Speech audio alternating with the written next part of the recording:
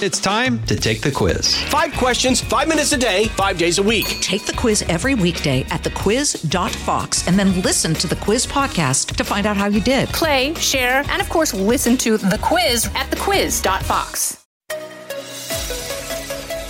Now, from the most powerful city in the world, a new generation of conservative talk. Fair, fresh, fun. It's the Guy Benson Show with Guy Benson.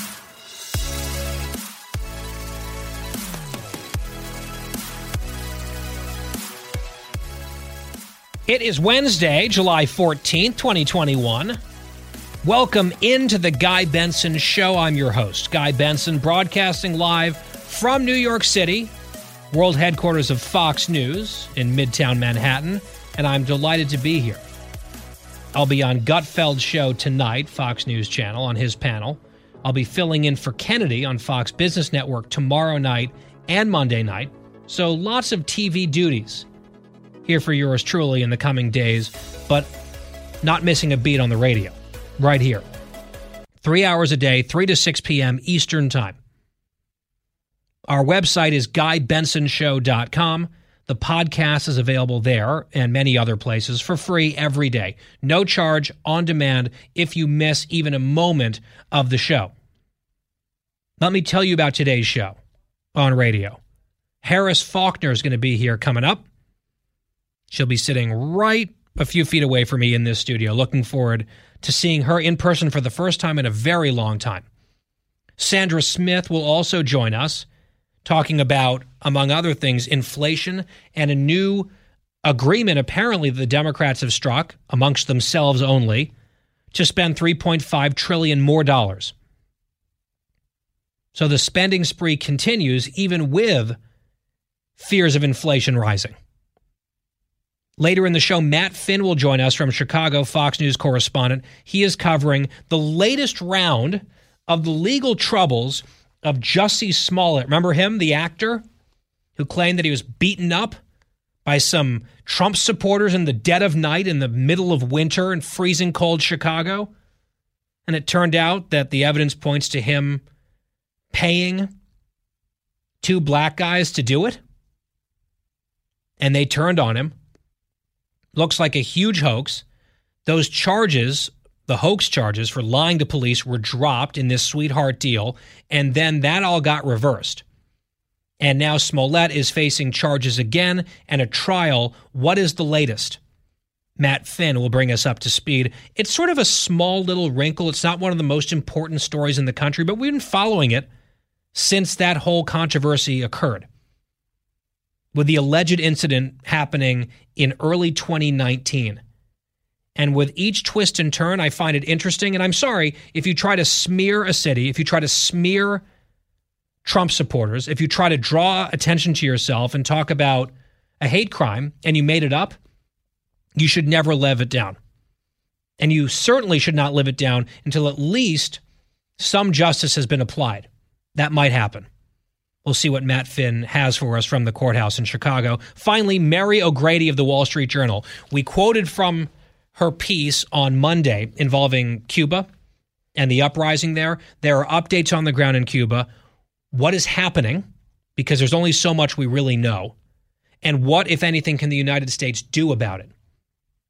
We'll ask Mary O'Grady about that later in the show. Plus, we'll have an update in our Woke Tales file. If you've missed that, I think you might enjoy it. Even though each example is often quite frustrating, sometimes demoralizing, sometimes angering, at times it's funny.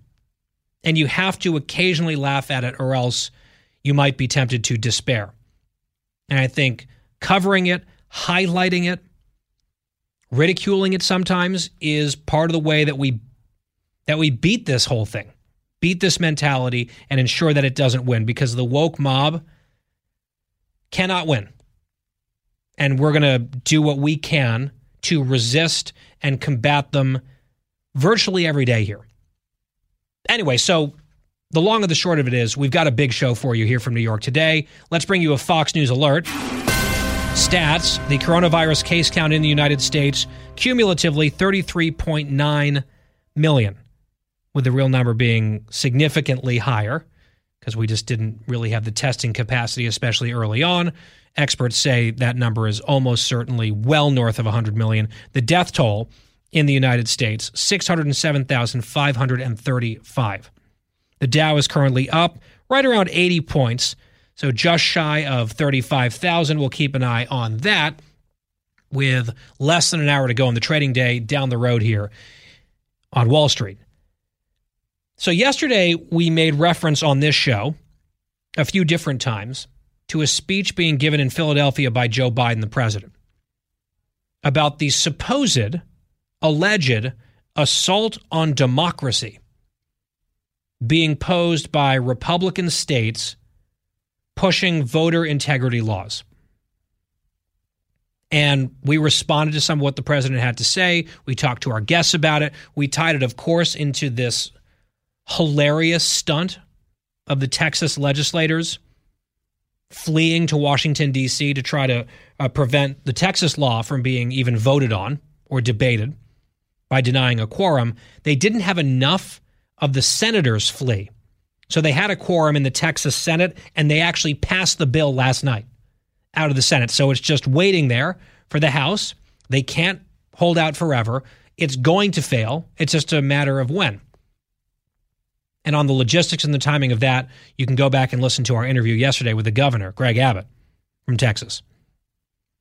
But I want you to hear a few of the things that Biden had to say. And then today, this morning, Senator Mitch McConnell responded on the Senate floor, and I think the speech was really good. But first, Biden, cut one. The assault on free and fair elections is just such a threat, literally. I've said it before. We're facing the most significant test of our democracy since the Civil War. That's not hyperbole. Since the Civil War. No, it is hyperbole. It is hyperbole. Think about what this country has gone through, been through since the 1860s. A lot. We've been through a lot. We've overcome every challenge.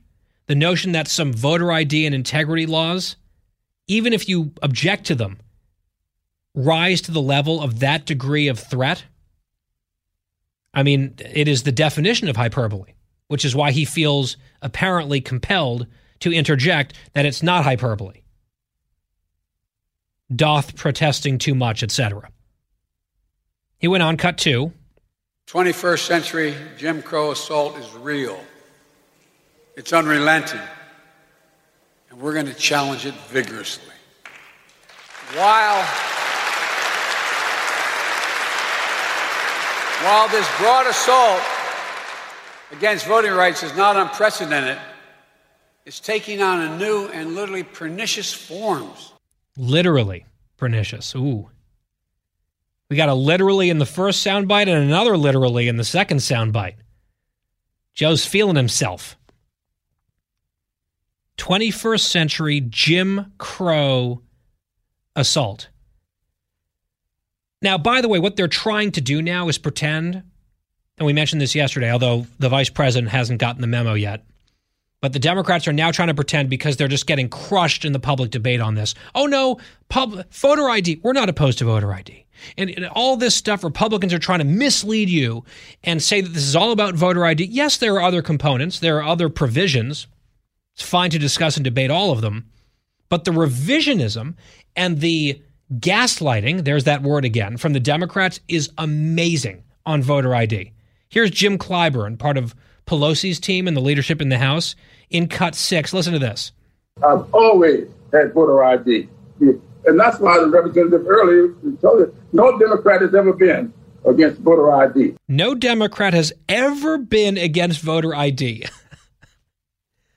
What? We all know that's not true. If you've paid any attention to American politics for the last 20 years, you know not only is that not true, it is the opposite of the truth. The Democrats have railed against voter ID laws as racist voter suppression every single time they've been proposed. Up and down. They rail. They rant. They demagogue. They fearmonger. They race bait. They have done nothing but loudly, vigorously, dishonestly oppose voter ID laws for decades. But because they finally collectively decided we keep losing this argument, let's try to make it about something else now, Clyburn actually goes out and claims that no Democrat, quoting, no Democrat has ever been against voter ID. Well, there was one Democrat who called voter ID laws, quote, voter suppression back in October. Let's see if we can get a citation on that. Oh, it was Jim Clyburn. It's an obvious, I don't even have to go through and disprove the lie. You know it's a lie. It's been crystal clear what their position is for many, many years. And it'd be one thing if they just changed their minds and said, no, we're in favor of voter ID. We've seen the light. We're out of touch. Massive majorities of the American people, including voters of color, they disagree with us on this. So we're giving up the fight. Voter ID we're in favor of, but let's debate these other things. Nope, they of course can't do that. So they're trying to convince all of us that it's just like everything else. So critical race theory, oh no, we're the ones who are imagining things. We're the crazy people who are accusing Democrats of being against voter ID because they've been against voter ID year after year after year everywhere it's proposed. So the lie that they have to tell now is, oh no, we were never at war with East Asia. Little Orwell reference there. You're out of your mind. Never mind our decades worth of quotes. So Mitch McConnell, Cocaine Mitch, Senate Republican leader, he has a very dry delivery, but his substance is really good so much of the time. Floor speech today, he opened it with this observation that I think is really clever, and he's right. Listen to cut 15. At any particular moment, with total certainty, Washington Democrats know one of two things to be true. Either American democracy is so well functioning, so sacrosanct, that nobody can possibly question or badmouth it, or democracy is in total crisis, hanging on by a thread, and only a massive, sweeping partisan overhaul by Democrats can save it. Now, it can be hard to guess which of those opposite stories Democrats will be shouting on any given day. The narrative flip-flops are at a dizzying pace. And just to jump in here, by the way, this is such a good point, and other people have made it as well. When Republicans propose some changes or some reforms or some integrity measures at the state level, Democrats say, how dare you? This was the most secure election we've ever had in the history of America. But then they also turn around and say, well, we have to take a complete overhaul. We have to engage in a complete reimagining of our election system and have the federal government grab all of the power and take over our elections in H.R. 1 or whatever the bill you want to call. It's H.R. 1, S1, For the People Act. It's all the same thing. A huge federal power grab to take over everything, disempower the states, and empower the Democratic Party. That's what it's all about. And they say that's essential because democracy is under assault. So democracy was its most secure election ever if Republicans want to change something. But if they want to completely take over the system from Washington, D.C., it's because our democracy is in grave peril, the worst since the Civil War. And they'll just alternate between these points, depending on their own political interests in the given moment. They might even, in the next breath, make the contradictory point, because it is about one thing, and that thing is power. McConnell's whole speech is worth listening to, honestly. It was really good. He was methodical. It's about 11 minutes long. We're not going to get to all of it here, obviously. I tweeted it at Guy P. Benson earlier. But he also took head on what the president said and reacted to it. The president's speech in Philadelphia yesterday. Here's McConnell today in rebuttal, cut 20. Yesterday, the President of the United States delivered a speech that was set in an alternate universe. He called these mainstream state laws, these modest integrity measures that are wildly popular with Americans, quote, now listen to this, the most significant test of our democracy since the Civil War? Really? This is our new president who promised to lower the temperature, bring America back together and rebuild a civil society where we can dialogue as fellow citizens. Remember that? Unity? That's the person who's now yelling that mainstream state laws are more dangerous than 2 world wars, more dangerous than poll tests and Bull Connor and actual Jim Crow segregation, and somehow analogous to the Civil War? That's what the President of the United States said yesterday? What utter nonsense. It would be laugh out loud funny if it wasn't so completely and totally irresponsible. McConnell later said, Americans know that having widespread and accessible voting along with voter ID isn't an attack on democracy, it's the definition of democracy. He was right. It was a strong rebuttal to the Democrats' line. He took some shots at the Democratic legislators from Texas, those legislators who are now in Washington, D.C., and responded, I think, appropriately to President Biden. Mr. Unity, who is engaged in incredibly divisive and insulting rhetoric. We are late, but we're just getting started. It's the Guy Benson Show from New York City. We'll be back after this. You're listening to a new generation of talk. Guy Benson. Hey, it's Clay Travis. Join me for Outkick the Show as we dive deep into a mix of topics. New episodes available Monday to Friday on your favorite podcast platform and watch directly on Outkick.com/watch. From the Fox News Podcasts Network. Download and listen to The One with Craig Gutfeld, the co-host of The Five, like you've never heard him before. You know him, you love him, you want to be like him. Subscribe and listen now by going to foxnewspodcasts.com. No Democrat has ever been against voter ID. Back on the Guy Benson Show, Jim Clyburn, Democratic leadership. No Democrat's ever been against voter ID. Here's his tweet from Jim Clyburn, October. Long voting lines, closed polling locations, voter ID laws. They're all voter suppression. Maybe go back and delete some tweets, Congressman, if you want to tell us what you've never opposed. Because it's not true. And you're telling on yourself with your own words that are on the record. By the way, yesterday when we were talking about the Texas stunt from these lawmakers who took their chartered jets to Washington with their Miller Lite beer. No masks, which is very nice if you can pull that off on the plane. Little people could never get away with that, but they fly smiling, maskless to D.C., and they're raising money and holding press conferences. And I said they expect the Democrats to be on their side and to cover for them. So here's a little example from Vox. And Vox, they're huge hacks over there, but they think that they're just journalists. Headline, the GOP voting bill that literally caused Texas Democrats to flee the state explained. How did they cover when Republicans did this in Oregon last year? Headline, Oregon Republicans are subverting democracy by running away. Again, it's an escalation, mirroring growing anti-democratic sentiment in the GOP.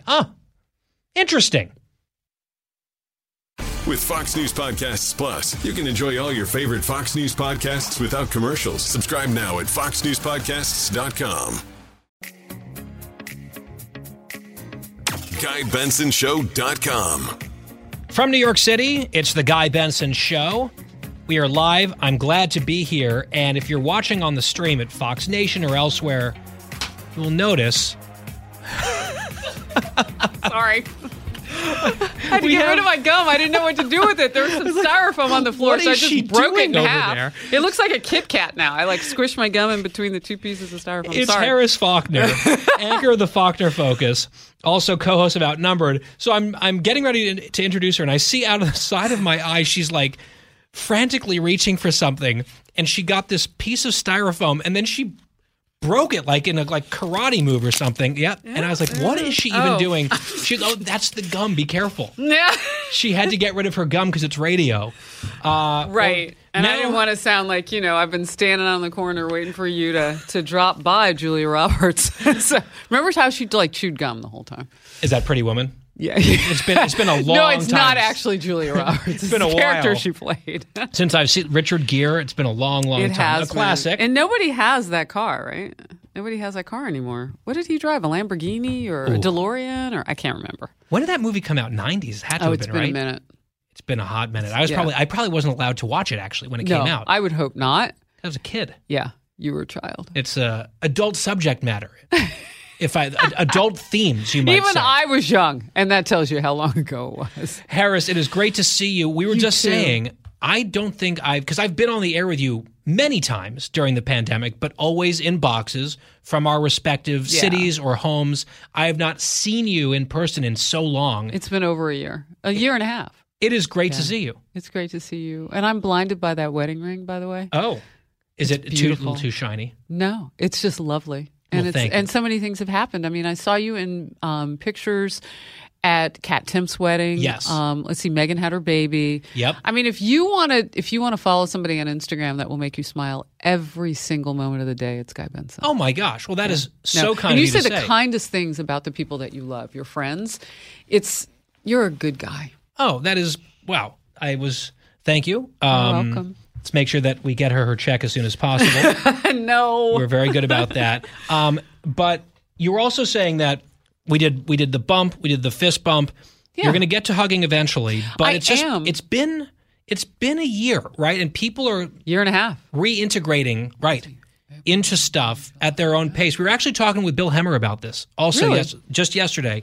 People deciding that they are comfortable with certain things on their own timeline, and then when work will start to say, okay, you have to show up. Yeah, but for me, it's less about COVID and more about personal space. Like I literally have fired people in my life that I just didn't have any room for before. And I didn't realize that I needed to purge. It's like my shoe closet over time. And it is like a friendship purge or just all of it. Like there were people in different categories in my life that took up an inordinate amount of time, and I would catch them in the hallway, and the next thing I know, I'd be late for my own show. And what I realize now is that I don't owe anybody that. What I owe them is to be present and to be loving and to be honest, but I don't have to stick around for the moments that rob us. The gossip session in the hallway. Don't really need to be part of that. And so by spending 16 months away from people, I'm really being extra choosy about the people that I spend my time with. And so that I am a very touchy-feely person. And believe me, Guy, when I return to hugging you, you're going to have to get, probably some friends to help you out, take you to court, get that paperwork. Yeah, get that paperwork. You can have one hug per week. Yeah, and that's it, Harris Faulkner. But no, it really is about reallocating what I call my special forces in my life and making time for the people that really matter and not spending a lot of energy on something that really can take eye contact and a smile. I don't need to be personally invested in every single person's journey, especially when I know it's not reciprocated. Like very few people, when they ask how you're doing, ever wait for the answer. Why in the world would I hug that person? Yet I was before. I'm surprised I didn't, whatever pre-COVID was, I was probably my own super spreader. I was constantly double kissing. And I literally, and my husband would say, because you must be exhausted. He goes, Harris, people feel your love. You don't have to give them everything. And that's the kind of choice that I've made. And so, we can talk politics. We can do anything you want when it comes to COVID-19. But it is as individual a journey as it is our own individuality. It sounds almost like a combination of taking inventory, being judicious, and doing kind of like a cleanse. That's what it sounds like. Yes. Yeah. And so what is that determined by? When you do a cleanse, you look at what's going in. Do you really think about it? And do you agonize over it? Or is it just a gut feeling? Okay. So I didn't realize it was happening until last summer.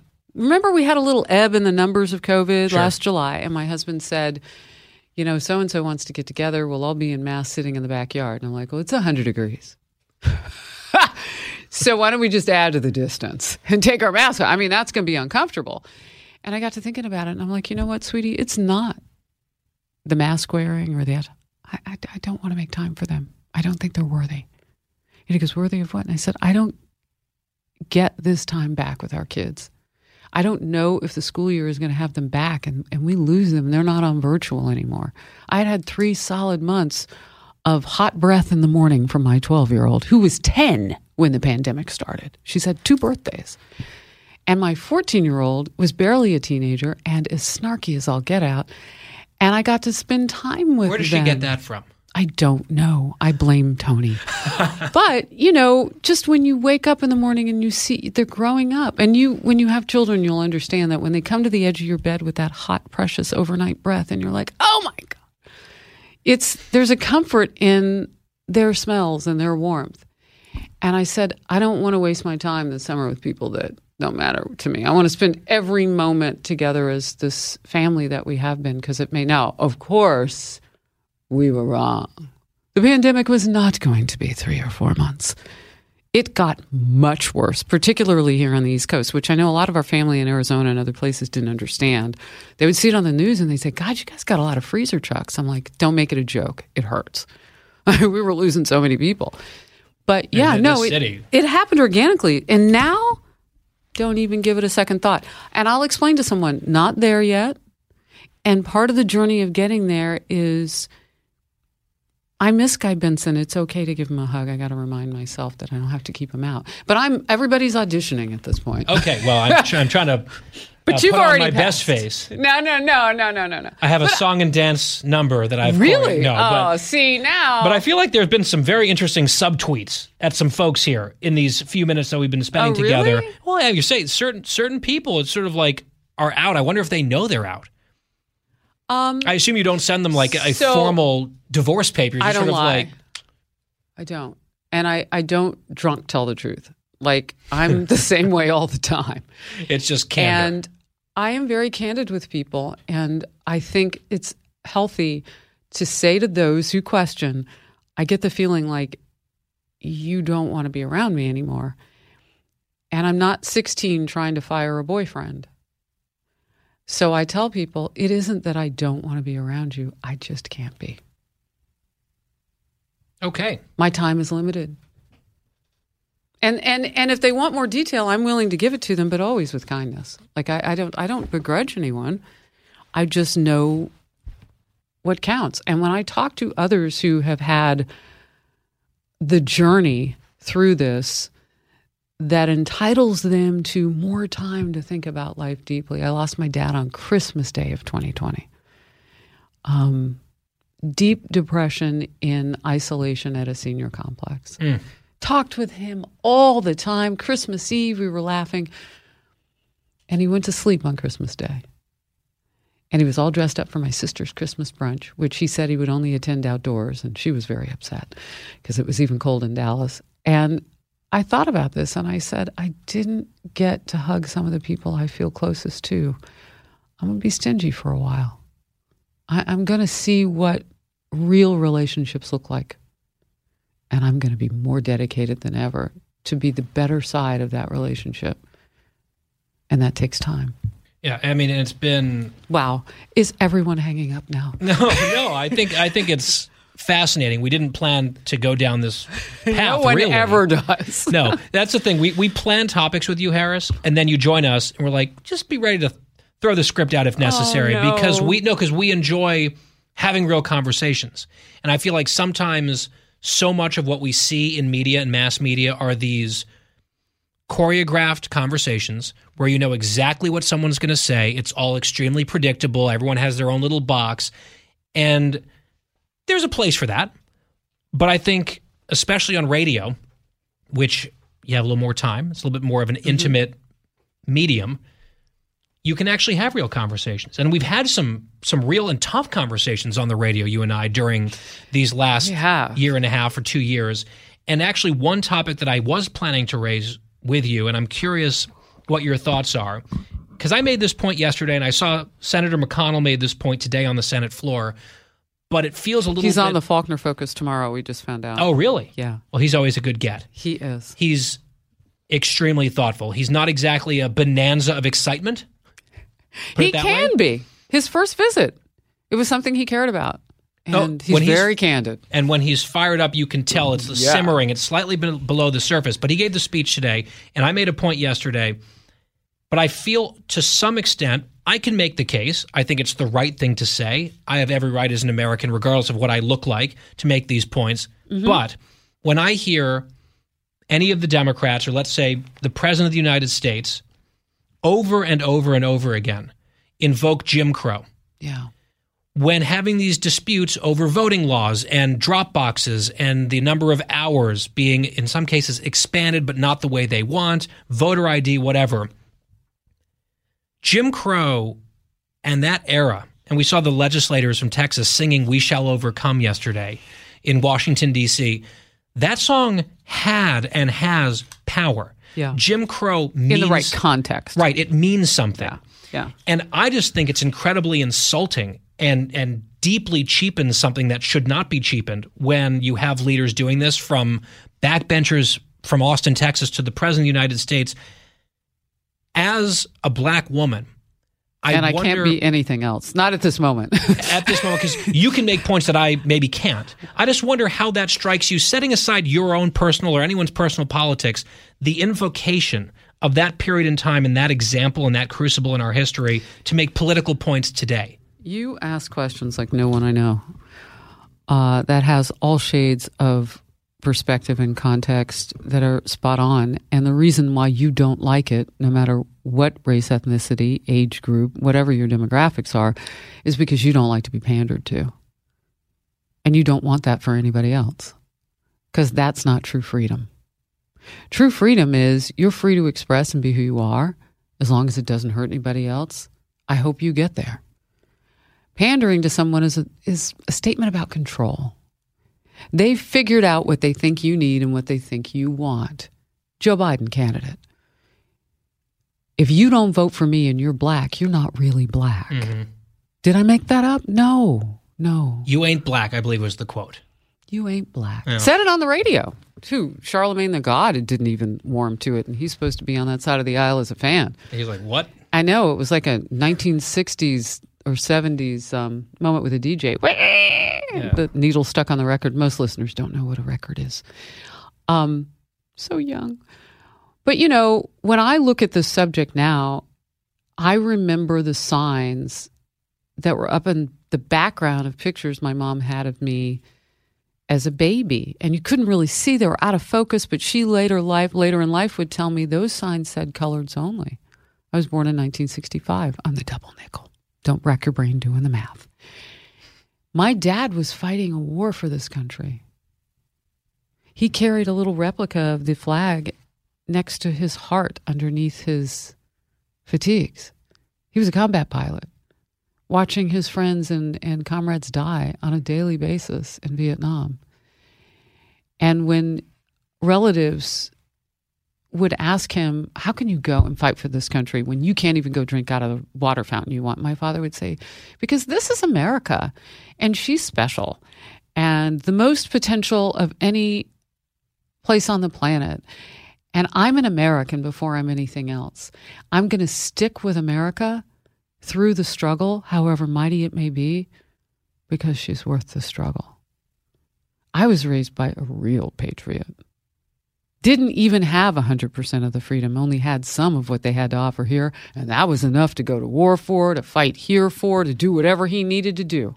And the struggle that you referenced then... the civil rights.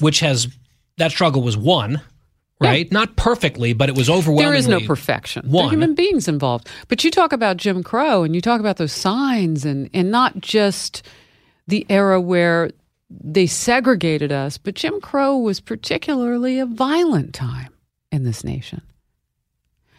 Look, there's still people who don't like the fact that everybody's getting a seat at the table. I don't know what to say about that. But America's not a racist country. There's so many good people. And there's so many good people who have the ability and the love in their hearts to sit with the people who aren't quite there yet, to say, you know what, I'm going to stick with you anyway, because I know we're going to get there.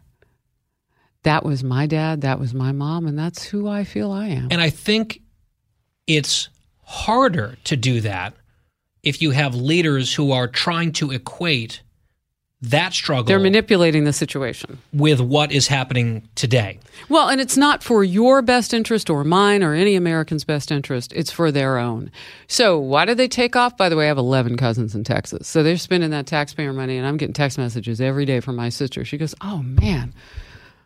I mean, $100,000 for a plane? And I said, well, the Congressional Caucus through its donors paid for that. And she's like, well, what about those $200 hotel rooms? I know, we're still looking at that. And she goes, and are they still getting paid? And I'm like, who are you, me? You're the artistic one. I'm the one who's like, completely the other side of the brain. No, but she's a taxpayer and she's a citizen. She's a voter. And she's a voter. I think that these Democrats But they're manipulating a situation. And it's going to be 2 seconds before it's all about race when they get arrested.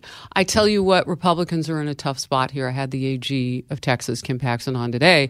And I said, do you really think you're going to throw cuffs on people? Can you see the people of color among those congressional? I think they'll play the card, but the problem is they always play the card. If you put handcuffs on them, they're going to play the card with pictures. Yeah. And so Republicans are in a stuck spot because they have every right to take them into custody and to take them to the Capitol. And Paxton, the AG, said so well today. He goes, I have no interest in putting people in jail. I want to put them back to work. Take them to the Capitol. Harris, we're up on a break. I think it may not work for them.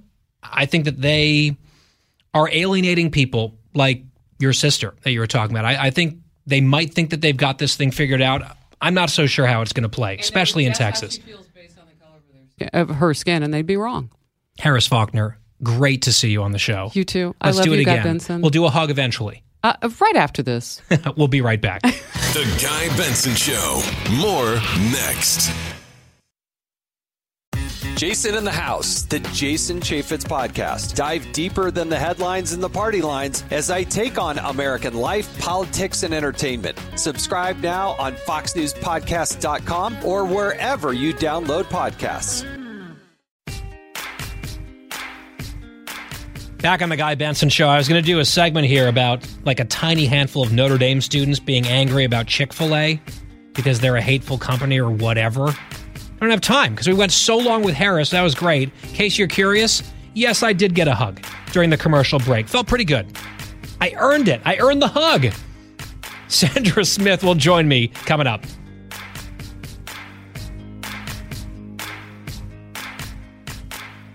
From the Fox News Podcasts Network. I'm Ben Domenech, publisher of The Federalist, and I'm inviting you to join a new conversation with the smartest thinkers out there about the country and where we're going. Subscribe to the Ben Domenech Podcast. Subscribe and listen now by going to foxnewspodcasts.com. Live from the most powerful city in the world, unconventional talk from a fresh, unconventional conservative. Guy Benson Show.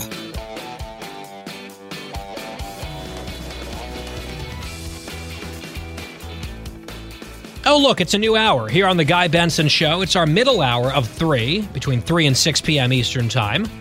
Glad you're with us. GuyBensonShow.com is our website. The podcast is free every day. Fox News Alert as we get going. The Dow closes up 44 points, ending the day at 34,933. Joining me now is Sandra Smith, co-anchor of America Reports, along with John Roberts, every weekday from 1 to 3 p.m. Eastern. And Sandra, it's great to have you back here. Thanks for having me, Guy. Great to be here. I am scheduled to be on your show in the 1 o'clock hour on Friday, and get this, in studio. In studio. I was just going to say, when I heard you were in studio for your radio show this week, and our team was booking you, I said, Guy's he's in the building. He's in studio. Let's have him on set. So I actually had to fill out a thing being like, are you vaccinated? What was your dates? Which one was that? Oh, yeah, Moderna, April 8th. I did the whole thing. They're like, oh, you are now clear to see Sandra Smith in the TV studio. I'm like, well, this is fantastic news. And by the way, I don't really want to brag too much about this, but in the last hour, I did in fact get a Harris Faulkner hug here in studio when she joined me, which is pretty big deal. You know, I remember my first kind of post-COVID, post-vaccination hug, and I have a story for a lifetime because it was former Secretary of State Mike Pompeo. I was in studio and he was walking by to use one of the pods in the building. Still at this point, we couldn't have him on the set. But he stopped in to say hello.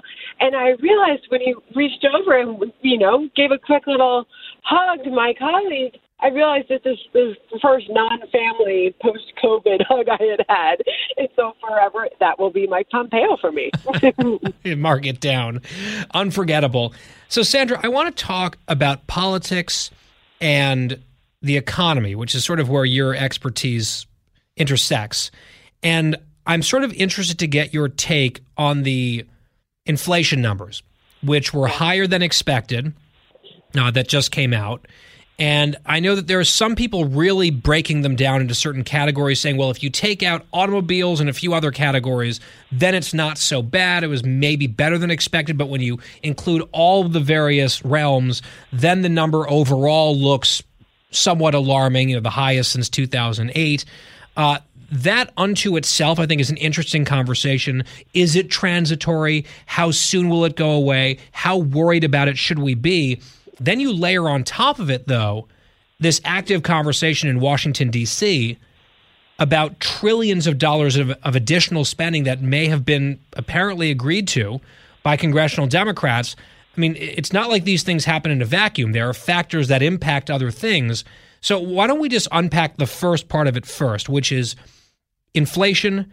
How real is it? How concerning is it? And what do you make of the counterpoints, whether you want to call it spin or, rebuttals, people saying that this is overblown? I will tell you this. I always try to break this down in a non-partisan way and look at it only from an economic standpoint. Hold on 2 seconds. And I like to just dig into the numbers the best that I can and come to the realization that what is happening right now is an employment situation that is dire for a lot of these companies. They can't get their door. They can't get them to a... Oh, I think we may have lost Sandra.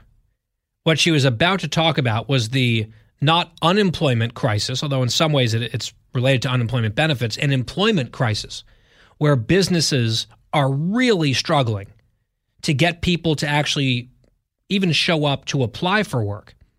And as a matter of fact, there's a new poll out. I saw this story in Axios, which will help make Sandra's point further.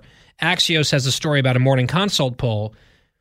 1.8 million Americans, based on this metric, have turned down jobs because unemployment benefits are more beneficial, that accrue to their advantage more so than going to work. Millions of people turning down jobs. So I think that's part of what Sandra was saying, and she now rejoins us. We've got the phone connection back, Sandra. I'm sorry about that, guys. So I thought the Morning Consult poll was fascinating because it really told a story that we've been hearing on the ground from so many of these restaurants, retailers that can't get people to show up for work. And what it revealed was that 13% of 5,000 respondents said that they are receiving enough money from unemployment insurance without having to work. And that's a big number. And that's a problem for a lot of these businesses. And as a result, guys, you and I have discussed before, you have a lot of these states, mostly red states, that have opted out of these emergency benefits earlier than the expiration because they couldn't get people to work. And they saw that as more beneficial than waiting for the deadline itself. So, at first, I think this was seen as a talking point. The White House even said that they didn't exactly see a tie to it. But now that's hard evidence that people are saying that they're choosing not to apply for jobs because they're receiving more on unemployment. When it comes to inflation, there was a report that I saw that some people in the West Wing are now worrying, could Larry Summers be right? Was Larry Summers, longtime Obama aide and a top advisor in the Obama administration, a Democratic economist, smart guy. He's been out there, ringing the bell, saying, everyone, please pay attention. The inflation threat is real. It's not just going to be transitory and go away and melt away quickly. And the White House has pretty much denied that or downplayed it. We're not concerned about it. There are reports that internally they maybe are growing concerned about it. We saw the numbers that we just referenced a few minutes ago that came out within the last few days. But then you're also going to see President Biden fully supportive of maybe up to $4.2 trillion of additional new spending between infrastructure and his other priorities, human infrastructure, whatever they want to call it. I mean, they kind of have to pick a lane here. Are they concerned about inflation, or are they so unconcerned about inflation that they want to pour $4 trillion more dollars of spending onto the problem? I think the reports coming out of the West Wing were really telling if they truly are looking at some of those comments that Larry Summers has made, quite frankly, since the very beginning when inflation started to rear its ugly head. And I will also point out, as someone who's looked at these economic reports for a good chunk of my life, so many of these reports are lagging indicators, Guy. The best sign of what's really happening is when you hear from people. I'm paying more at my grocery for milk. I'm paying more to take my family out to dinner. I'm paying more when I'm filling up my gas tank. Inflation we were starting to see this long ago. And it seems that the White House, seems that Federal Reserve Chair Jay Powell, as you said, he said it's transitory. It seemed the White House wanted to ignore that fact. Well, it's happening. It's real. There's multiple reports now suggesting that economists are predicting we're going to have another 5% jump in inflation. Consumer prices are going up. And so you tie this all to the spending that we're seeing in Washington now, talking about this reconciliation bill. And what does Senator Joe Manchin do? He comes in and says, great, spend all you want. I will only be in favor of that, no matter what the amount is, if you tell me how we're going to pay for it. How do we get this money? How do we pay for it? He's asking the important question that so many that are in favor of this massive spending are not asking. And that is causing great inflation problems, Guy. And here's the thing, Sandra, about that and Manchin, because I'm very interested to see not only what he has to say and a handful of others on the Democratic side, because they technically have the vote. They have the numbers. They have the math, as Chad Pergram likes to talk about. If they want to pass a reconciliation bill with only Democrats, they could do it. They did it with the so-called COVID relief bill, $2 trillion. Manchin is on board for this bipartisan infrastructure bill that overall I think I support. I think it's a pretty reasonable thing. Could be a lot worse, all things considered. That's from my perspective. But this new top-line number that they're talking about for the next reconciliation bill, Democrats only, for all these other priorities, $3.5 trillion. And I tweeted yesterday, that is roughly almost exactly the size of the entire federal budget in 2010, which wasn't that long ago. Every single dollar spent by the federal government, military, Social Security, Medicare, discretionary spending, all of it combined was $3.5 trillion. This is the new spending that they're talking about doing through a 50-50 Senate on reconciliation. Manchin was on the record publicly saying his number was $1 to $2 trillion and only paid for. This is $1.5 trillion above the top end of his range.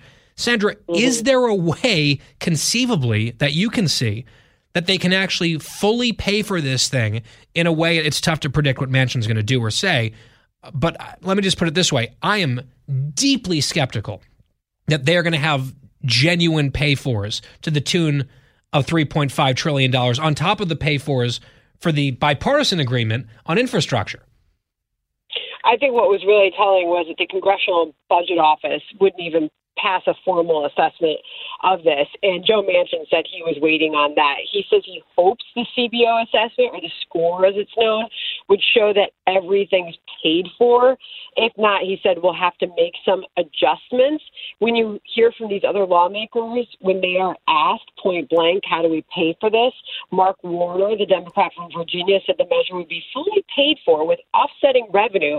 But then Guy went on to provide no specific detail. That's a problem. Bernie Sanders called the agreement a pivotal moment in American history, vowing that, quote, the wealthy and large corporations are going to start paying their fair share of taxes.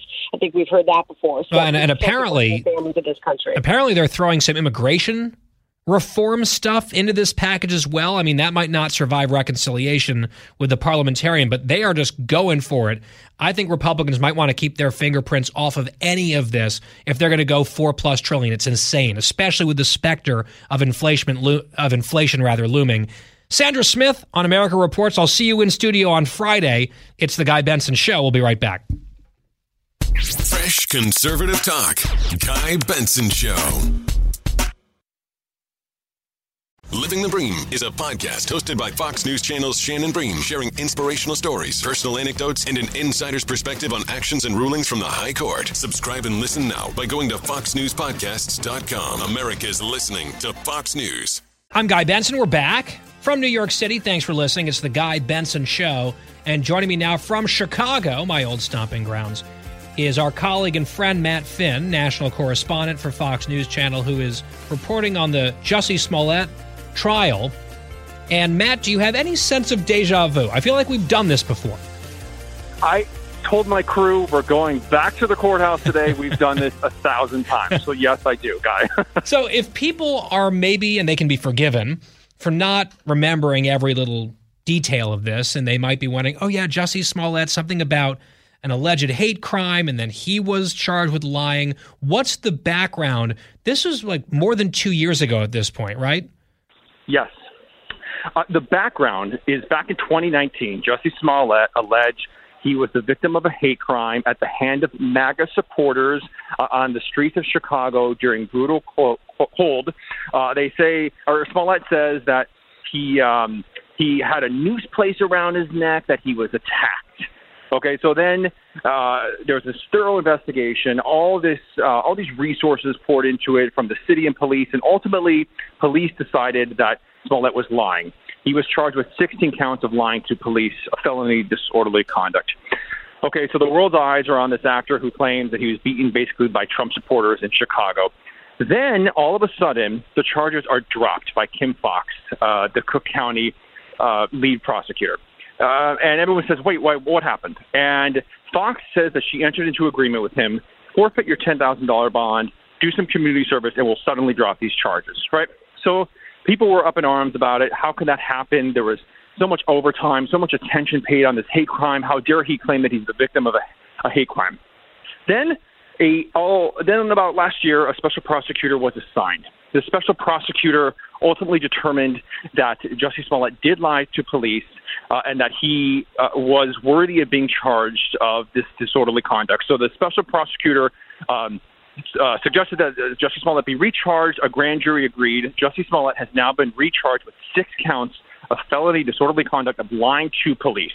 What's happening today in court here in Chicago is a judge is listening to both sides on whether Jussie Smollett can keep his current attorney. As if there aren't enough layers to this story, Jussie Smollett's current attorney, Nene Uchi, the 2 Osundario brothers who claim that Jussie Smollett paid them to beat him in that alleged fake crime. Well, they have a check, right? They have some proof.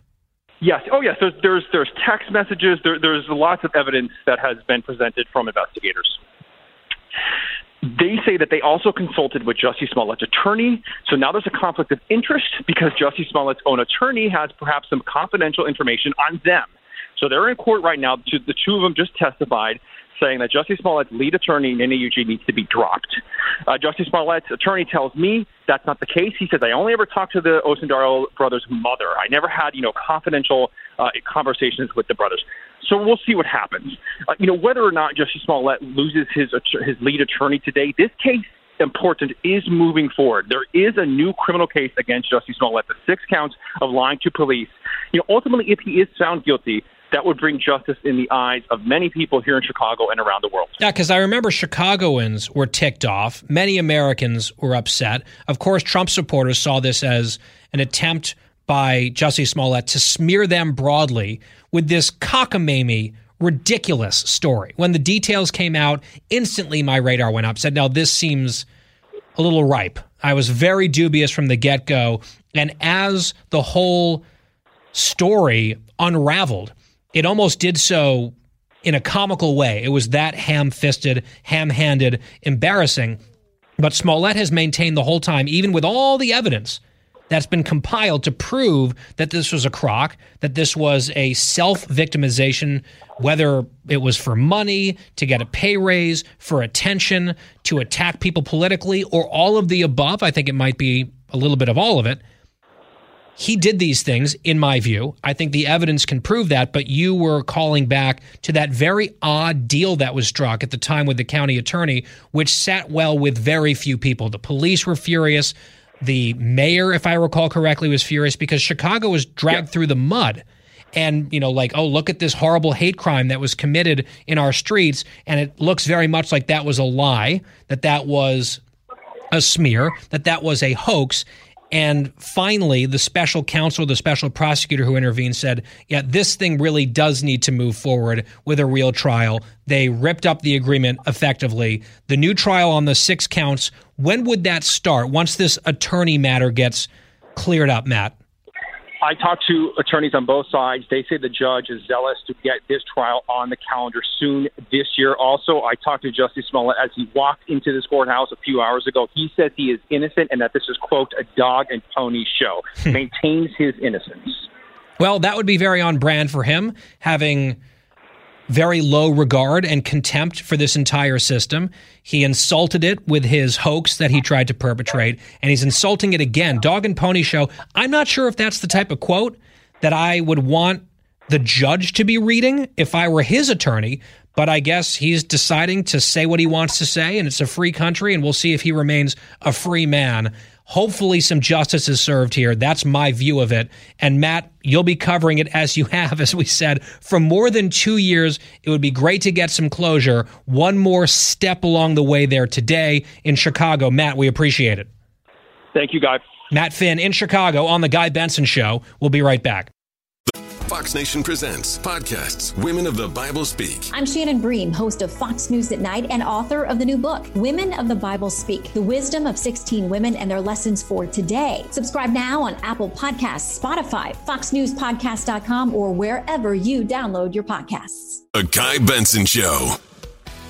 Back here on The Guy Benson Show. Glad to have you with us, broadcasting from New York City for the next couple shows. I'm on Gutfeld's panel tonight, 11 p.m. Eastern Time, Fox News Channel. Joining me now is Mary Anastasia O'Grady, an opinion columnist at the Wall Street Journal. Her beat is Latin America, and of course, so much of the news right now is focused on Cuba. We quoted from her most recent column on Monday's show. Mary, it's good to have you back. Thanks for having me, Guy. Our pleasure. So let's just start here. What is the current status, to the best of your knowledge, about what's happening in Cuba? Because we're seeing some videos leaking of people getting snatched and beaten in their homes, in the streets. Are the protests quelled at this point? Are they ongoing? What can you tell us? Well, I mean, I think that what we know unequivocally is that the government is using everything it has to put this thing down, and that includes plainclothes, paramilitary. It includes, state security agents, very well-trained police who basically train their whole lives for this kind of an event, military, and they're going after people. I mean, there are people on the ground in Cuba tweeting about these government forces using baseball bats, batons, just pummeling people. But there are also video of people being shot in the streets in Havana. Officials shooting at protesters. The actual death toll, I don't have a good number on that. I think they're reporting one person has died. But a lot of people being rounded up. I mean, there's one source in Havana, a very good journalist, very well-renowned journalist, has a website called 14 Medio, and she says that the arrests are more than 5,000, that people have been, as you said, taken out of their homes, but they've also been grabbed on the streets. And so it's quite an aggressive move. And that's not at all surprising, because this is probably the largest spontaneous apolitical I mean, this is not a politically organized uprising. This is just people fed up and coming out and joining and speaking out in ways that I think you could say is unprecedented in the sense that it's island-wide and it's large numbers. We quoted from your Wall Street Journal piece on Monday.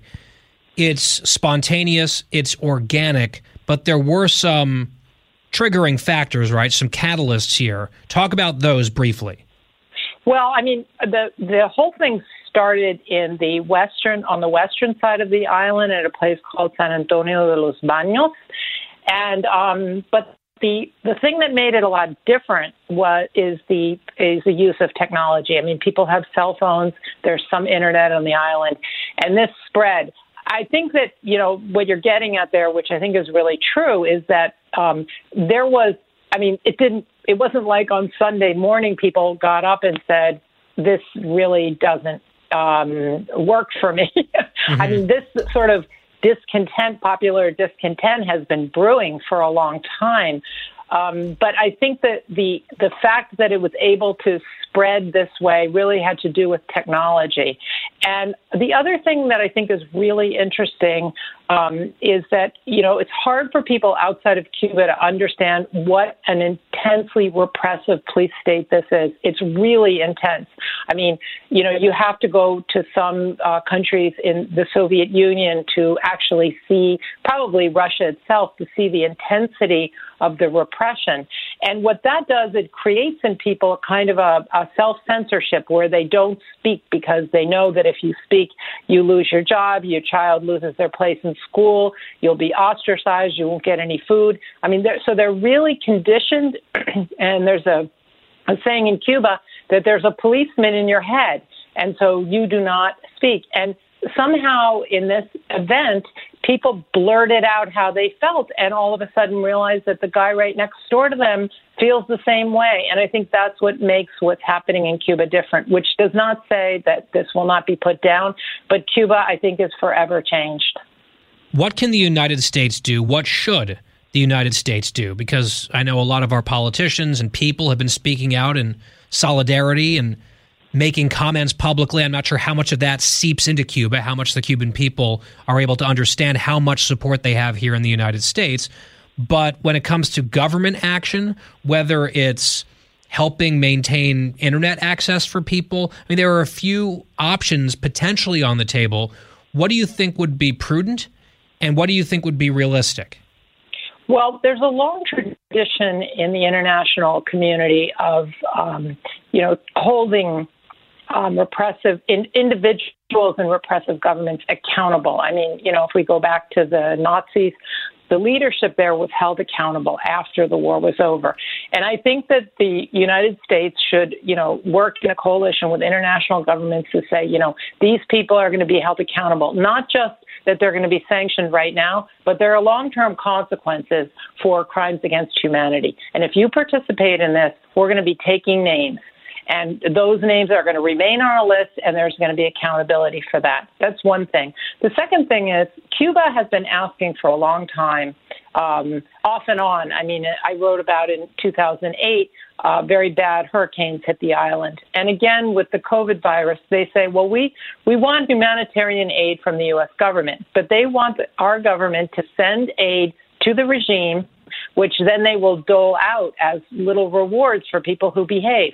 And I think the U.S. should speak very loudly with a megaphone around the world saying, we are happy, we want to give humanitarian aid to the Cuban people, but we want a humanitarian corridor in which that aid to be taken from either the U.S. government or from, charitable organizations. Right, NGOs. And it can be brought to the people of Cuba. And of course, as I mentioned in my column on Monday, Cuba refuses to participate in that. I mean, what does that tell you about how evil this government is? They did the same thing in 2008, and they keep repeating that until the embargo is lifted, which, I mean, the only thing really that harms them with the embargo is that they can't get credit from the United States. I mean, would you give credit to somebody who is basically a deadbeat who has defaulted on hundreds of millions of dollars of debt? I mean, they owe the Europeans, they owed Russia, They just had to renegotiate their Paris Club. They don't pay people back. Why should we lend them money from the U.S., basically the U.S. banking system? They want private credit, and that's what they're mad about. When they complain about the embargo, it's not that they can't get food or medicine. They can buy everything they want, either from us or from the rest of the world, but they have to pay cash if they come and buy from us. And they don't like that. And I'll tell you one other thing they don't like. They don't like the fact that they are not in the World Bank and they're not in the IMF. So when the IMF, for example, creates this new money, I don't know if you've been following that, but they're basically doing a whole new round of aid out of the IMF. And they are not able to get their snout in the trough for that money, and it makes them mad. That's the problem. When they complain about the embargo, that's what they're complaining about. They have access to everything else. They could buy stuff. They're only going to hurt their case further, you would think, right? Any progress that they think that they're making, if they're going to be cracking heads in the street because people just decide to speak out. I think that's a good point. They have controlled the narrative for so many years, and I think technology is going to make that more and more difficult. Now, the Venezuelans haven't minded at all. Maduro has not minded at all, shooting at students in the street, and they put down that the multiple rebellions in Venezuela, which seemed much bigger than the Cuban one, by the way. Well, they were trained. The Venezuelan state security was trained by the Cubans. The difference is that, by now, after 60 years, the Cubans don't have any resources. They don't have guns. They don't have food. They don't have medicine. They are really flat on their back. And they're pretty beaten down. They are really like slaves. They are literally like slaves. It's so sad. But it's inspiring to see some people taking the risk anyway, knowing what the consequences could be. Now, Mary, I do want to get your reaction to a soundbite. This is from the Secretary of Homeland Security in the Biden administration, Alejandro Mayorkas, whose family escaped Cuba. He had a message, not just for Cubans, but for Haitians who might consider getting on rickety boats and trying to come to America amid a lot of unrest in both of those countries and instability. Here's what he said, cut 10. Allow me to be clear. If you take to the sea, you will not come to the United States. Migrants who do attempt to enter the United States by sea put their lives at incredible risk. I repeat, do not risk your life attempting to enter the United States illegally. You will not come to the United States. And then he said in a follow-up that you could be repatriated to other countries, but you won't be able to stay here. Now, I've also seen some tweets from Senator Marco Rubio, who's as pro-freedom in Cuba as you can get, very conservative, and he's also been saying that the Biden administration should make clear that a mass migration event that would be precipitated by the regime should be treated as an act of hostility or war. So I'm sort of trying to figure out exactly what the politics are here, because I think a lot of Americans and people listening right now would say, well, hang on. The Biden administration has sounded very welcoming to refugees or potential refugees, really from all over the world in Latin America. But this is particularly harsh rhetoric against people who might truly fit the definition of refugees. Why would that be? And if it's some political theory about how the Democrats don't want more conservative anti-communist people coming to Florida for political reasons, how does that explain what Rubio's been tweeting? I'm not exactly clear on those dynamics. Well, it's interesting you bring that up because I was noticing some conservatives complaining about that in social media this morning. I think Marco Rubio, Senator Rubio, and the president, the administration is right in the following sense. The Castro regime for 6 decades has used rafter crises as a destabilizing event. That they then, once, you have tens of thousands of people arriving in Florida, it's very destabilizing. All of a sudden, they're walking up on beaches and they've used that as a negotiating tactic. We'll stop the people from coming if you give us X, Y, and Z. And by the way, this is something that was done. I'm sure you're familiar with the Mariel boat lift in 1980. And then in 94, there was a rafter crisis that President Clinton confronted. And that's when he changed. And in my opinion, it was a bad idea. But he was he was thinking of his own political interests, but he changed the rule that had been, if a Cuban is, found at sea, we'll take them. And Clinton changed the rule to something called wet foot, dry foot, which is that if you could get to land to the Key West or, some U.S. island down there, you would be considered safe. But if you were caught at sea, you would be repatriated. The reason for that was because Castro wanted to stop people from running away, and this was a compromise that Clinton made. But he also... Why wouldn't, just to jump in, why wouldn't we welcome them? I mean, because especially if you look at a lot of the Democratic rhetoric around refugees or alleged refugees, right? People saying that they want to come to the country and we want to welcome people who are being persecuted. We know that a lot of those claims are dubious. But from Cuba, it seems like a pretty clear case of widespread repression, at least under the Democrats' own standards. Why wouldn't we welcome anyone who wants to escape Cuba into the United States? One of the things that Clinton did was, because of the wet foot, dry foot, he also created a lottery where every year 20,000 Cubans could enter a lottery and might get a visa to the U.S. So in other words, we would be taking 20,000 every year instead of having them, try to escape in this way. So I think, let's put aside the way they're handling the border crisis in Mexico, which in some ways maybe you can't because, if they're letting people in there, but they're not, helping Cubans get in, that does seem tendentious. But I would say that if you look back at the history of these rafter crises, they're very destabilizing. There's a lot of stuff. We do not want a rafter crisis. We do not want that. It's horrible for everybody involved. It's horrible for the Cubans. Okay, I think that's fair. And I think that if you look at the policy discreetly on its own, that makes sense. When you marry it or juxtapose it with the rhetoric and the policy and the posture of the Democrats at the border, it starts to make a lot less sense, or it seems more confusing, and that's a conversation we'll have to continue. Mary Anastasia O'Grady, columnist at the Wall Street Journal, we appreciate your insights. Thank you.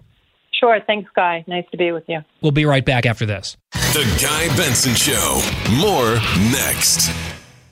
It's the Hammer Time Podcast. Fox News Channel's Bill Hemmer takes you one-on-one with engaging personalities covering the critical issues of the day. Find Hammer Time now by going to foxnewspodcasts.com. America's listening to Fox News.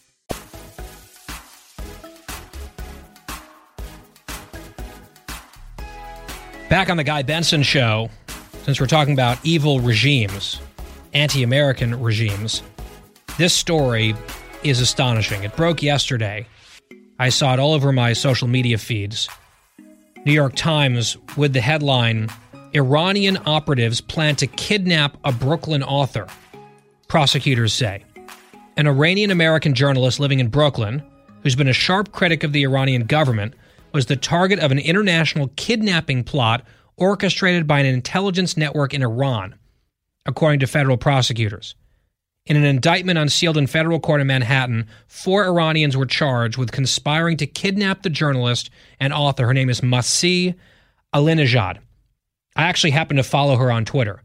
She is a tireless advocate for freedom and human rights, especially for women in Iran.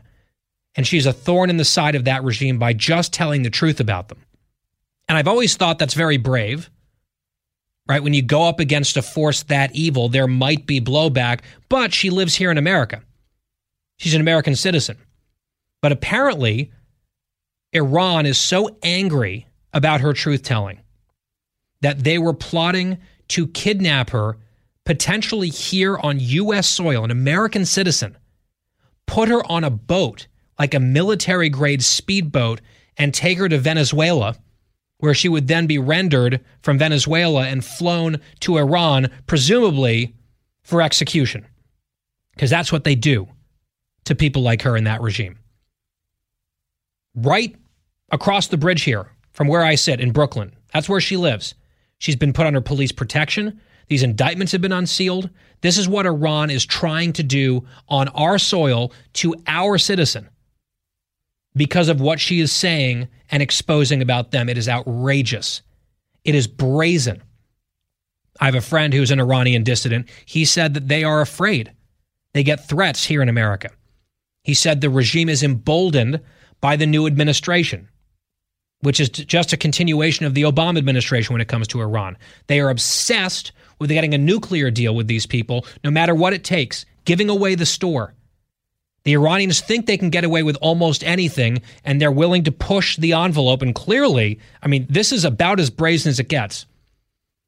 In case you're curious, the White House said today that they are full steam ahead on the negotiations with Iran on the nuclear stuff. And the State Department put out a little statement saying, oh, this is a law enforcement matter. Oh, this is a law enforcement matter. Talk to DOJ. No, this is an egregious affront. The administration, the whole country needs to treat it as such. It's important to view Iran with clear eyes. This administration, like the previous Democratic administration, does not. Final hour of the Guy Benson Show. Coming up. From the Fox News Podcasts Network, download and listen to The Untold Story with Martha McCallum. The host of The Story on Fox News Channel sits down with major newsmakers each week to get their untold story. Subscribe and listen now by going to foxnewspodcasts.com. It's 5 o'clock in the most powerful city in the world, Washington, D.C. It's time for the Guy Benson Show Happy Hour, sponsored by the Finnish Long Drink. Finland's most popular alcoholic beverage has come to America. Visit thelongdrink.com. And now, here's your host, Guy Benson.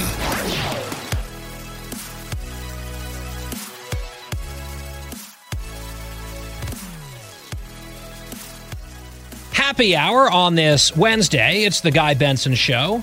Coming to you from New York City. I'll be on with Greg Gutfeld on his show, Gutfeld! Tonight at 11 p.m. Eastern Time, Fox News Channel. Here at the radio show, it's GuyBensonShow.com. That's our online home. You can listen for free as we air all across the country on our affiliates. A lot of different ways to listen live at GuyBensonShow.com. Same website for the free podcast, or foxnewspodcast.com, or really wherever you get your free podcasts. Lots of options there. And this hour is sponsored in part by the Finnish Long Drink. Really good. I talk about its crispness, its refreshing taste.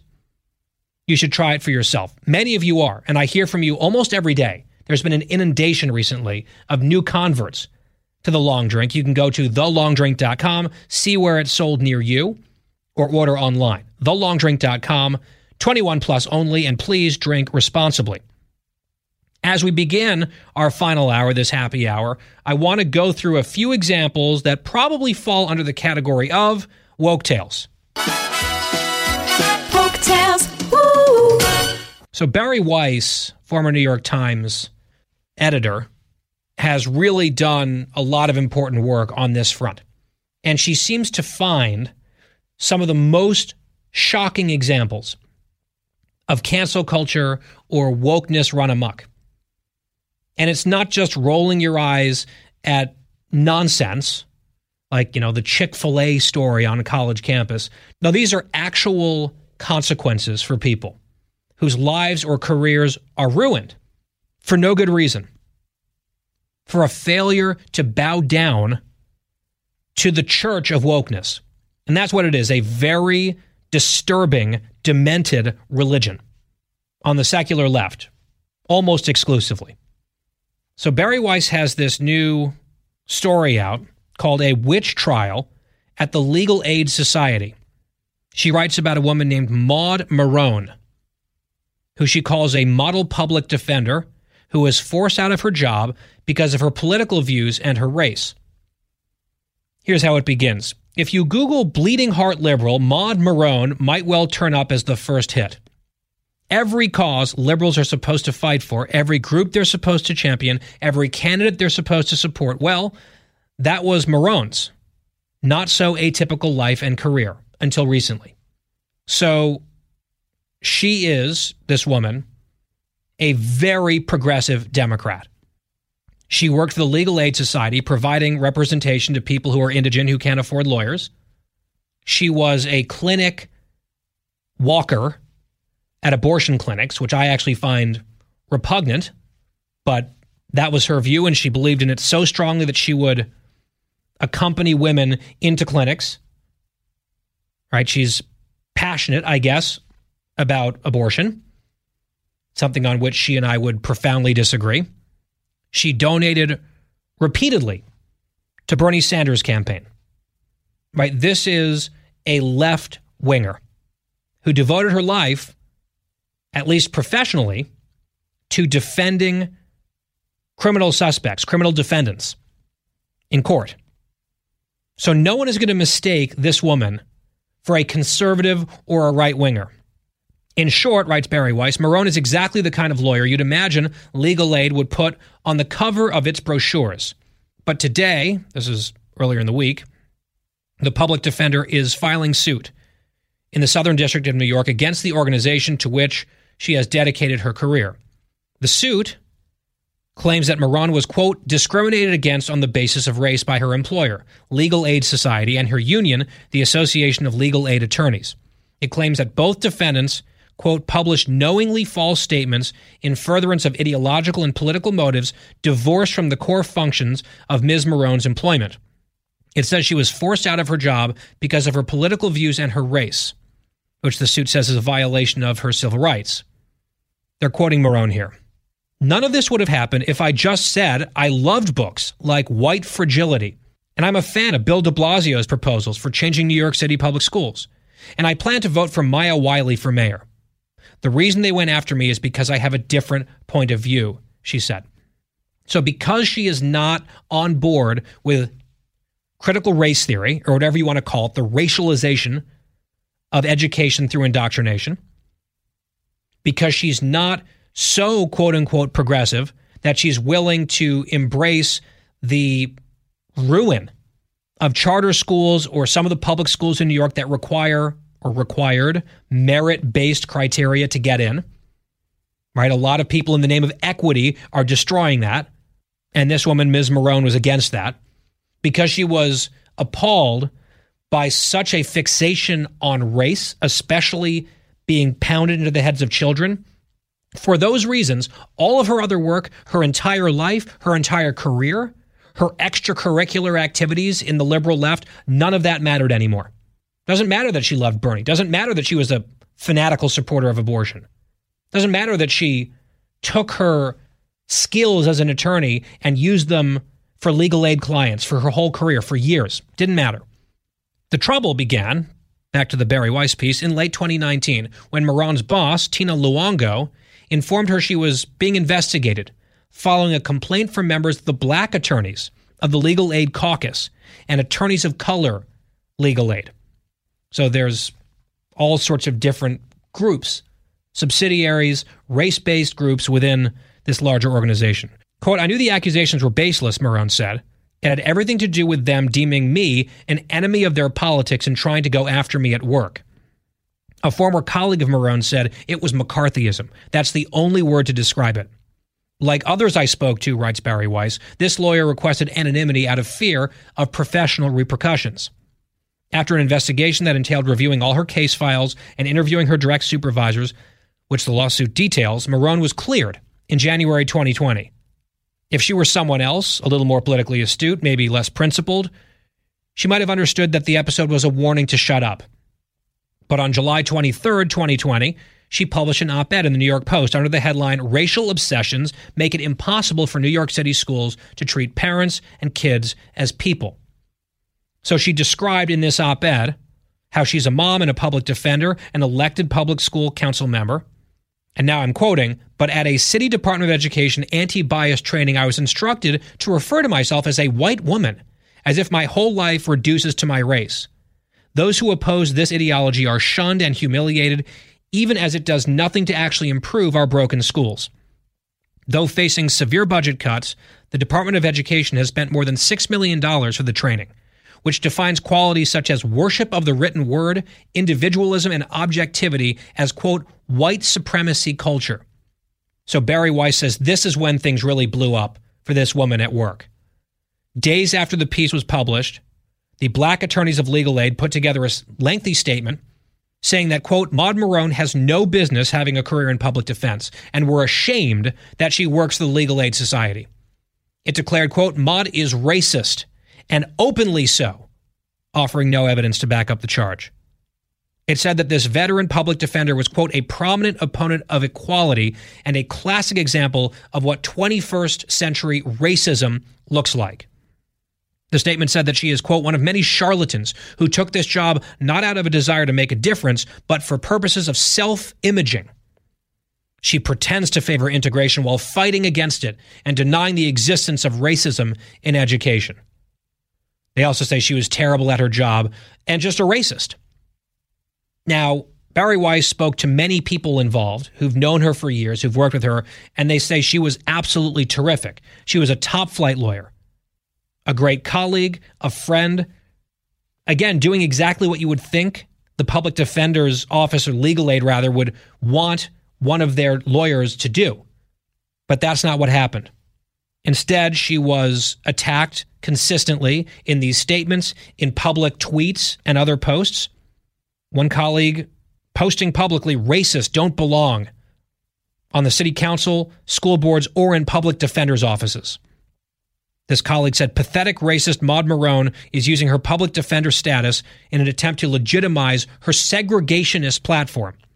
4 of Marone's colleagues wrote a piece in Gotham magazine accusing her of segregation activism, whatever that means, and compared her to the white mobs that opposed the Little Rock Nine. Barry Weiss spoke with another person who used to work at Legal Aid. Quote, it was becoming intolerable. We talked about all of this behind closed doors because you can't talk about it with doors open. It's an oppressive environment for anyone who isn't radical, including, by the way, those attorneys of color who don't share the lunatic views like abolishing the police or saying that it's necessarily racist to arrest people for misdemeanor crimes. So many of us have sat through trainings and listened to equity consultants say things we knew were not true, but it's easier to keep silent and discuss the absurdities in confidence with trusted colleagues and friends than to speak up or object in front of everyone. This is Marone. The bill for that silence is coming due now. A former colleague says, I was embarrassed that I didn't stand up for her, but I was scared. Everybody is scared of that label, meaning racist or segregationist or whatever they're going to say. Now, I highlight this story because it's yet another example of the revolution eating its own. This is not some right-winger who said something that might be borderline offensive, but not fireable. This is a dyed-in-the-wool lefty, a committed ideological progressive who doesn't agree with the crazy race stuff. She doesn't agree with the indoctrination or telling white people, including students, that they are bad, that this is a white supremacist mentality that they're steeped in. She doesn't like that. She doesn't feel like some of these plans for schools are fair or good or moral, and she said so publicly. And for that sin, all of her other work that she had done, for all of the causes that these people say they believe in, was thrown out the window in a flash, in a heartbeat, by her colleagues, who instantly labeled her a racist and have been agitating against her as retribution. Had nothing to do with her job performance. It was because she was a white person who didn't agree with every single radical, racialized insanity, every piece of that program that they insist upon and want to enforce and inflict on everyone. So she was seen as a heretic, and she was hounded out of this job. The revolution eats its own. And unfortunately, this is not just one cherry-picked weird example. This is a pattern. This is why we talk about it so often.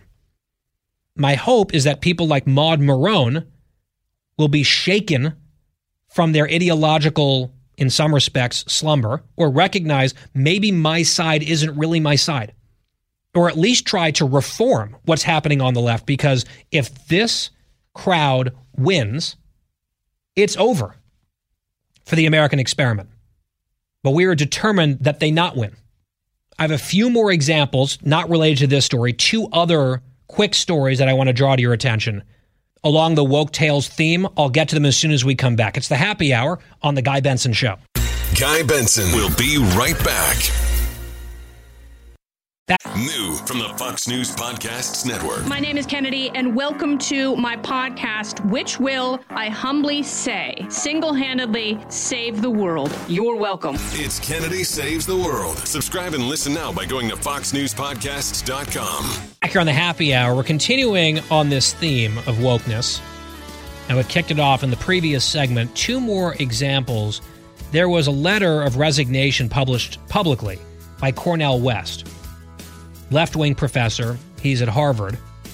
So he wrote his letter to the Harvard dean, where he just blasted his experience. And he had, for a number of reasons, complaints against Harvard, including his remuneration. He felt like he wasn't compensated enough. He got into some of that. He also made the point, which seemed to hurt him, that when in the newsletter it was announced that his mother had passed away, he got very few comments of sympathy from his colleagues. In fact, he said he got 2 public replies, one of which was from a colleague who received no replies when her mother died. But he writes, any ordinary announcement about a lecture, an award, or a professional advancement receives dozens of replies. Now, that's not necessarily an indication of wokeness or whatever. This is just perhaps an indication that there are people at Harvard in the ivory tower who I think would definitely consider themselves to be much better people than most of us. Certainly on the right. Cornel West is not on the right by any stretch. But these are, in many cases, arrogant, condescending, self-righteous people. And he's just noting that I guess the priority is if you get some academic or professional accolade, then the kudos come flying in. If your parent dies, people can't really be bothered to say much of anything. That may not be a reflection on anything other than the fact, that may not be an indication of really much of anything other than the fact that maybe he works with a lot of jerks with bad priorities. At the divinity school, by the way, at Harvard. But there was one line that stuck out to me that does tie into the theme. He writes as he leaves Harvard in a blaze of glory, with a few glorious and glaring exceptions, the shadow of Jim Crow was cast in its new, glittering form, expressed in the language of superficial diversity. Now, there's probably some interesting things to explore there on the subject of superficial diversity. I might actually agree to some extent with that. But for Cornel West to throw the grenade at Harvard, saying that Harvard is really living now in the shadow of Jim Crow, this is how arguments and scores are settled now on the left. This is the ultimate attack. And the problem is when you start calling everything racist and Jim Crow and white supremacy, it waters down the evil reality and over-applies it to the point that we all just roll our eyes.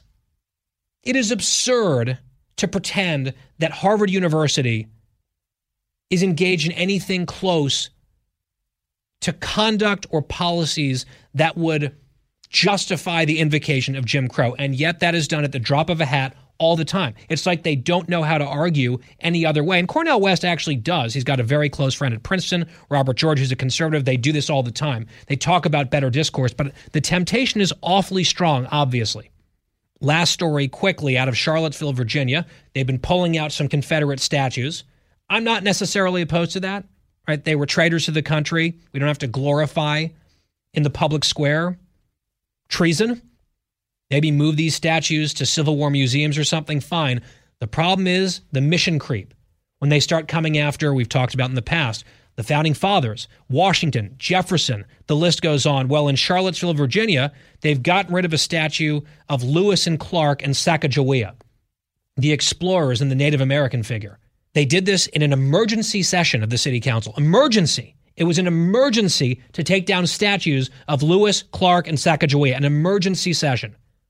And these were not new statues. That's one of the objections that we hear. They had stood on West Main Street in Charlottesville for more than a century. But now we have an emergency session to get rid of them at a cost of $1 million because they never just stop with the one thing. And that's why so many people are suspicious of what might seem like a good intention start. It keeps growing, and they never stop. The rapacious wokes never stop. But neither do we. As long as I have a platform, I'm going to fight them every single day if it takes it. And the Guy Benson Show returns right after this. GuyBensonShow.com. It's the happy hour here on The Guy Benson Show. I'm in New York, and I had the privilege earlier today to sit in studio with our colleague Harris Faulkner, anchor of the Faulkner Focus, co-host of Outnumbered. We talked about a host of different issues. Here's part of our conversation. And I'm curious what your thoughts are, because I made this point yesterday, and I saw Senator McConnell made this point today on the Senate floor, but it feels a little He's bit... on the Faulkner Focus tomorrow, we just found out. Oh, really? Yeah. Well, he's always a good get. He is. He's extremely thoughtful. He's not exactly a bonanza of excitement. He can be. His first visit, it was something he cared about. And he's very candid. And when he's fired up, you can tell it's simmering. It's slightly below the surface. But he gave the speech today, and I made a point yesterday. But I feel to some extent I can make the case. I think it's the right thing to say. I have every right as an American, regardless of what I look like, to make these points. Mm-hmm. But when I hear any of the Democrats, or let's say the President of the United States, over and over and over again, invoke Jim Crow. Yeah. When having these disputes over voting laws and drop boxes and the number of hours being, in some cases, expanded but not the way they want, voter ID, whatever. Jim Crow and that era, and we saw the legislators from Texas singing We Shall Overcome yesterday in Washington, D.C., that song had and has power. Yeah. Jim Crow means... in the right context. Right. It means something.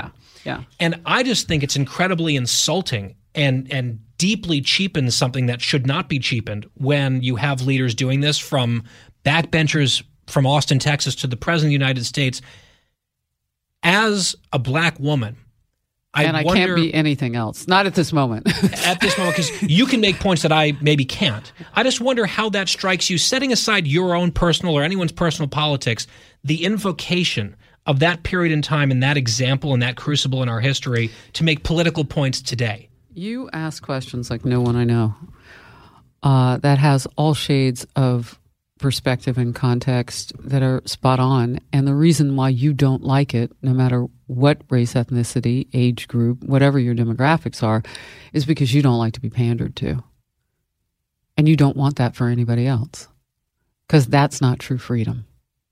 True freedom is you're free to express and be who you are, as long as it doesn't hurt anybody else. I hope you get there. Pandering to someone is a statement about control. They've figured out what they think you need and what they think you want. Joe Biden candidate. If you don't vote for me and you're black, you're not really black. Mm-hmm. Did I make that up? No. You ain't black, I believe was the quote. You ain't black. Yeah. Said it on the radio, too. Charlemagne the God didn't even warm to it, and he's supposed to be on that side of the aisle as a fan. And he's like, what? I know. It was like a 1960s or 70s moment with a DJ. Yeah. The needle stuck on the record. Most listeners don't know what a record is. So young. But, when I look at this subject now, I remember the signs that were up in the background of pictures my mom had of me as a baby. And you couldn't really see. They were out of focus, but she later in life would tell me those signs said coloreds only. I was born in 1965. I'm the double nickel. Don't rack your brain doing the math.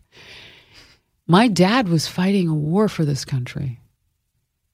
He carried a little replica of the flag next to his heart underneath his fatigues. He was a combat pilot, watching his friends and comrades die on a daily basis in Vietnam. And when relatives would ask him, how can you go and fight for this country when you can't even go drink out of the water fountain you want? My father would say, because this is America, and she's special, and the most potential of any place on the planet. And I'm an American before I'm anything else.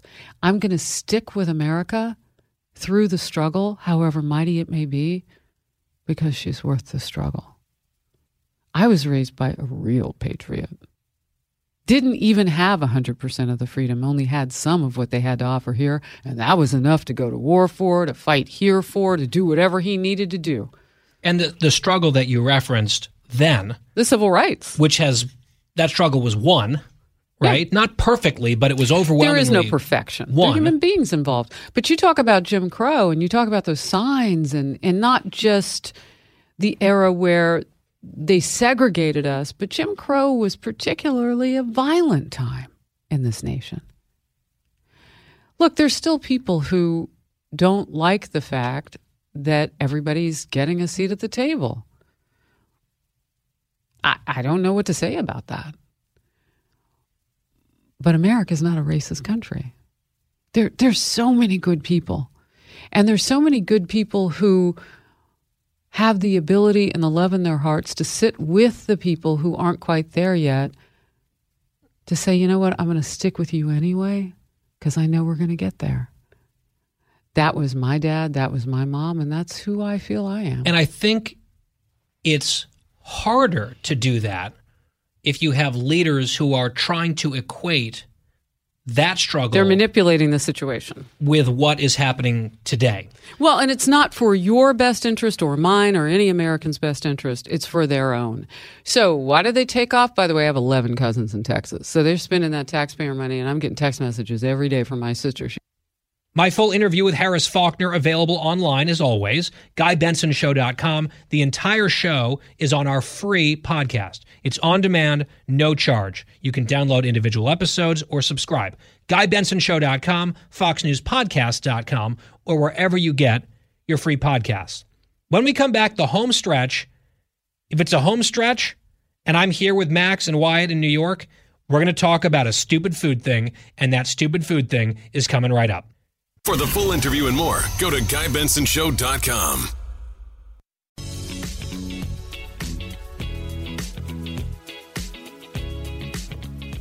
Home stretch on the Guy Benson Show. Glad to be in the Big Apple. In fact, last night I got in relatively late, got to the hotel, checked in, and I have a meeting later tonight, a business dinner. Just some people want to talk. It's sort of a political project. And they had said, oh, can you meet us at this time at this restaurant? And it worked with my schedule, so I said, great. So that's later tonight, Wednesday. Last night, I looked at my calendar. I said, oh, yeah, I've got this dinner. I hadn't forgotten about it, but I hadn't really looked into it very much. And I just decided that I was going to check out the restaurant. And part of the background here is taking the train up from D.C. yesterday. I had dinner, if you can call it that, of a salad. I decided to be good. I got a salad with like a healthier dressing. And I mean, it got the job done. It wasn't terribly filling though, and it was kind of bland. So I was still a little bit hungry, and I hadn't had a satisfying meal in a little while. So I'm in bed, and it's late. I finished all my work. I'm finally winding down for the night, and I Google this restaurant. And it's a steakhouse here in Midtown. And the reviews were amazing. Like the Yelp stuff was fantastic. Then I made the mistake of going to the website and reading the menu. And they have photos of these dishes, and I'm clicking on every link. I'm looking at the appetizers, and then the main courses, and then the dessert menu. There's a cocktail menu. There's a wine list. I'm looking at all of it. And it's probably midnight at this point.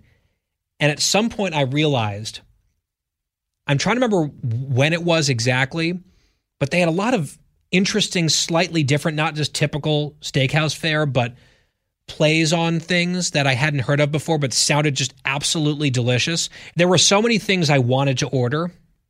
I found my mouth literally watering, right? You talk about mouth-watering food.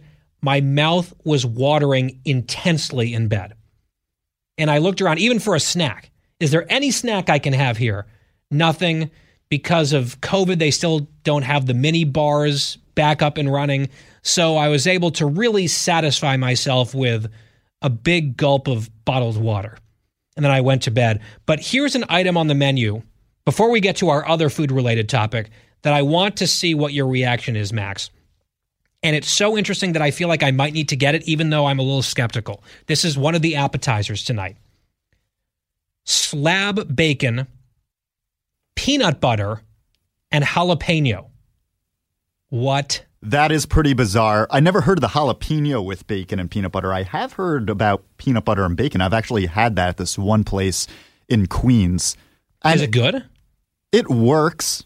Like, it's not something I would order, but I don't know. I guess the fat content counteracts each other. I don't know how it works. Then you have the spice. Yeah, well, that's what I'm interested about because I do love jalapenos. I love all three ingredients. But I might need to get this. But the problem is then there's this other stuff that sounds fantastic.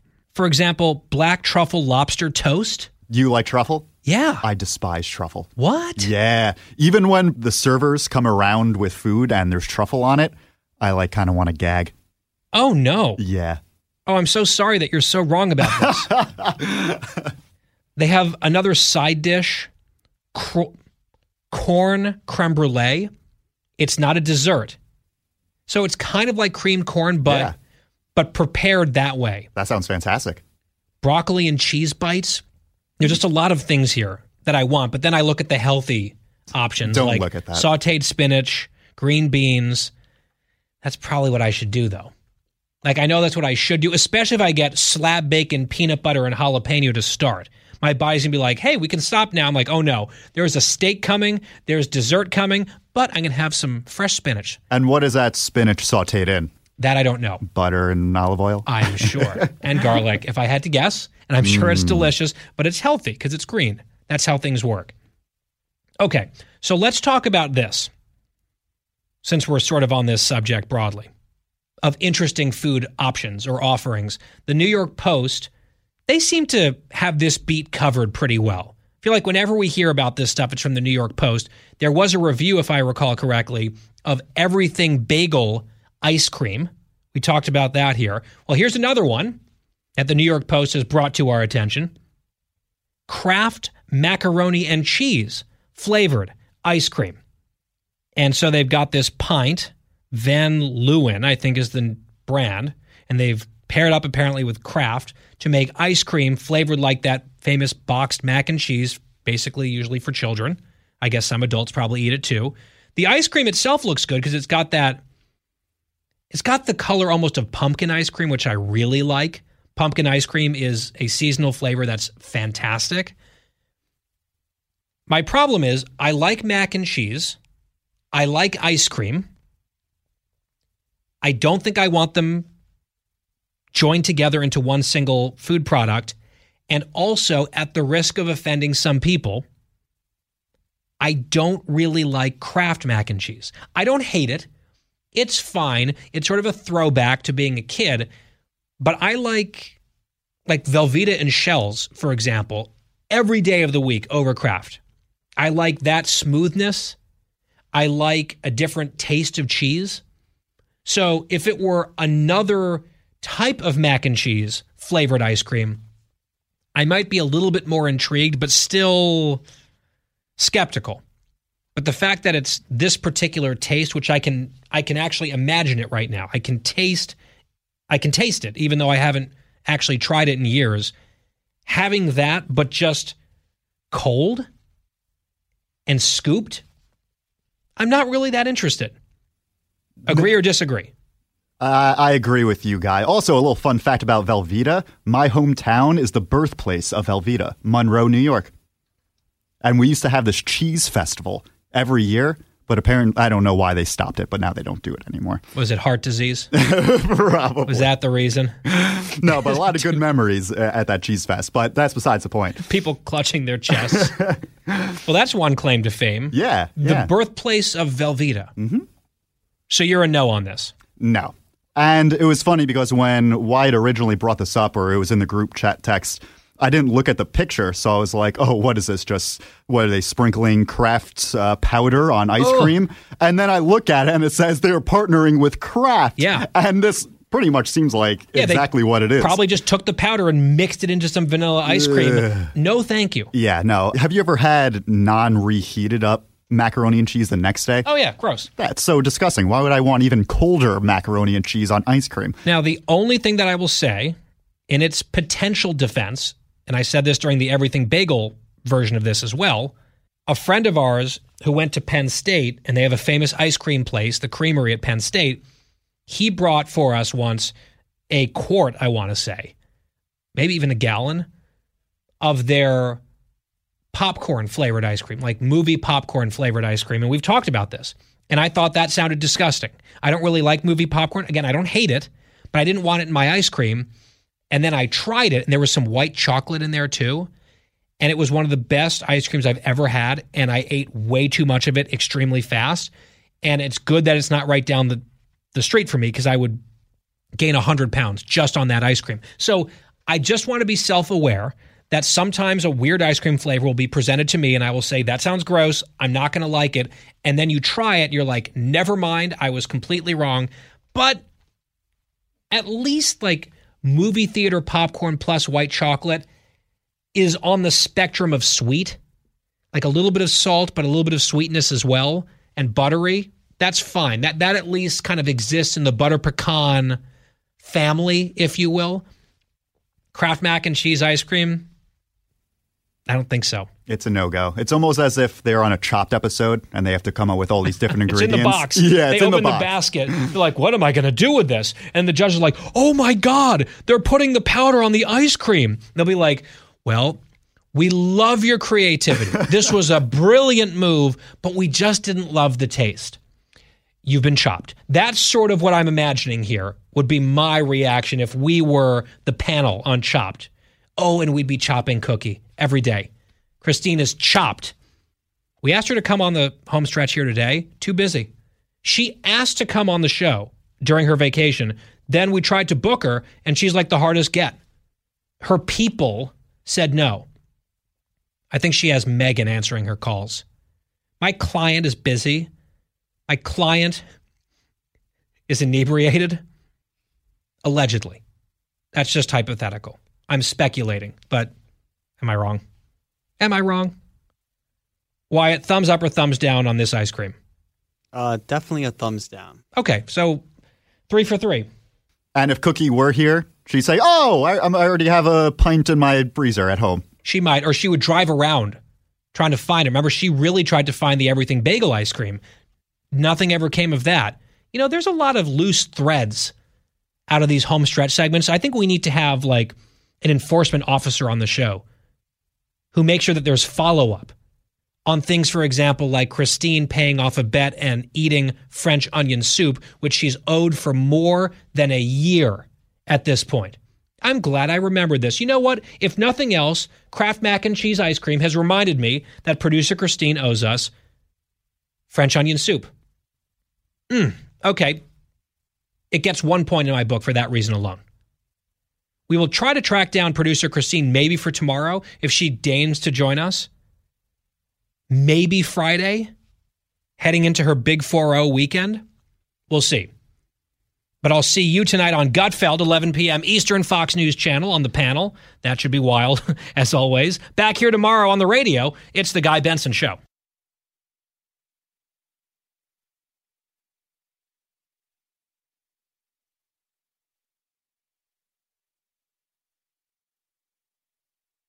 Hi, everybody. It's Brian Kilmeade. I want you to join me weekdays at 9 a.m. East as we break down the biggest stories of the day with some of the biggest newsmakers and, of course, what you think. Listen live or get the podcast now at BrianKilmeadeShow.com.